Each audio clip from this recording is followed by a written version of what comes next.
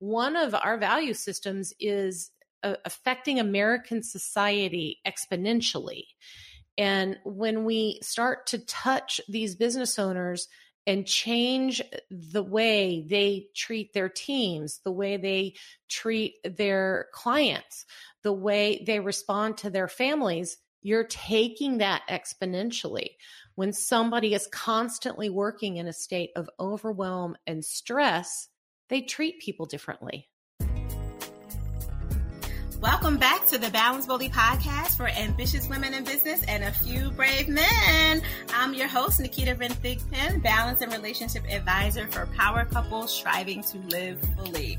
I am excited to be here with you again as we are wrapping up a new season, or another season, shall I say, and get ready for the next. I could not leave this month, the summer solstice that just kicked off less than a week ago. I could not leave without bringing you somebody dope, somebody fly, somebody who in fact isn't shy. Yes, I know I can't rap. Don't make fun of me. It's okay. I know my husband is listening to this like, why? Why did she do that? Why? I would love everybody to get ready, all of you ambitious women out there and those few brave men of you who have tuned into the Balance Boldly podcast. Be excited with me as we bring into the virtual stage Miss Susan Fennema. She is a chaos eradicating officer. That is a nice new way of putting a spin on CEO. I really do like that. Chaos eradicating officer. Ooh. And she owns Beyond Chaos Consultancy, helping small business owners with about 25 or less employees to simplify their operations and manage their projects so they can grow their business and get back to their lives. Can we underline that? Grow your business and get back to your life. What a way to balance boldly just by the nature of what she does. Miss Susan, welcome to the BBP. How are you today? I am great. It's great to be here. And thanks so much for having me, Nikita. Absolutely. You know, I'm excited to have you here, especially since the tech gremlins in the world was trying to take you away from me just as soon as you joined. I'm so happy to hear you. So would you tell everyone just a little bit about what that looks like when you are helping people eradicate their operation issues and all the chaos that's going on and keeping them from living their best lives and not being slaves to their business? Absolutely. Well, you're nailing a lot of it. One of the things that I have found throughout my career of working for small business owners before I embarked on my own thing about 5 years ago is that all business owners are completely overwhelmed all the time. They run from one thing to the next. They don't know their priorities. They're letting everything manage them instead of living the life that they thought they would have by being in control of their own thing. Mm-hmm. And so what my team and I do is help these small business owners get back to, what did I love to do? Why did I start this business? And how do I make time to do those things? Yeah. We really work with, process, structure, giving them the ability to delegate, building up project management and follow-ups with their clients so that they're not constantly in an emergency state, and not responding to that squeaky wheel all the time, because you're proactively working with your clients. And then the last part that we work on is helping them really manage their schedule. We have a real solid belief in calendar blocking. Mm-hmm. And to the point of your show and how this plays in, we are very clear on setting your priorities on your calendar first with your spiritual world. Yeah. However you hear that, even if you do not have a belief in God, if you just need to center your own spirit with meditation, however you define that spirit, that's your priority. The second priority is making sure that you're taking care of your health, because without your health, you're nothing to anyone. And then your third priority is taking care of your family, your loved ones, your friends, if you're not married and in a family situation. What is your social activity? What is your true recreation? And by that, I don't mean sitting in front of the TV. I mean, are you going to your kids' soccer games? Are you taking a trip? And I know we haven't been able to do that here for the past year, but there are ways to make sure that you are being social. But you have to be intentional about that. And then the last thing is work. Now, work will fill every gap you give it. So give it fewer gaps. I love how you said that. Work will fill every gap you give it, so give it fewer gaps.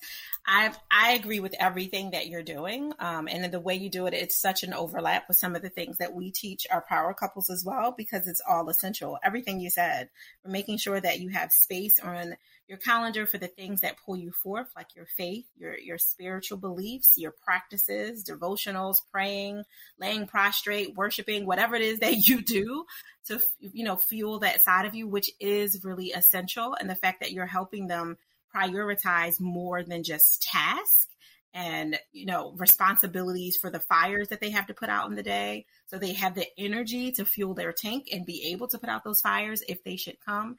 Makes a lot of sense, down to their health and wellness and having some space for their family, regardless of whatever that family composition looks like. If they have kids, don't have kids, if they have siblings that they want to stay in touch with, that good girlfriend from high school that they never seem to be able to link up with except for at a baby shower or a divorce party, right? Just, making sure. Not that those two have to go in sync, but I totally get why you're doing that. So, Susan, what led you to want to do this work in the first place? Like, how'd you get to this space? Well, I have a journalism degree. I came out of school thinking I wanted to be a copywriter for an ad agency. And it turns out you really have to be really talented to do that. So I might have kicked my coverage there. But I have always used my writing throughout my career as with journalism, you learn few words, direct communication, get to the point. And that's to a degree what process writing is. And that's how my mind thinks. And every job I ever had up until I now have a business, I worked for very small companies, working directly for a business owner who was stressed beyond belief. And I came in and tried to make those things simpler. I think I have a nature of wanting to serve, and that contributes to my willingness to go out of my way to take care of people to a degree.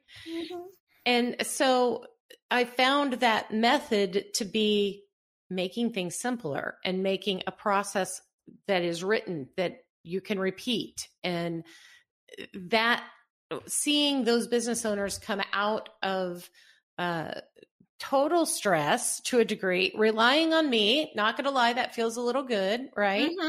And then getting all of that, all those processes and systems to a situation where you're just maintaining them. You're not creating anymore. Now you're maintaining. That would be when I would kind of get bored and be ready to move on. And I felt like I was leaving them in a good place.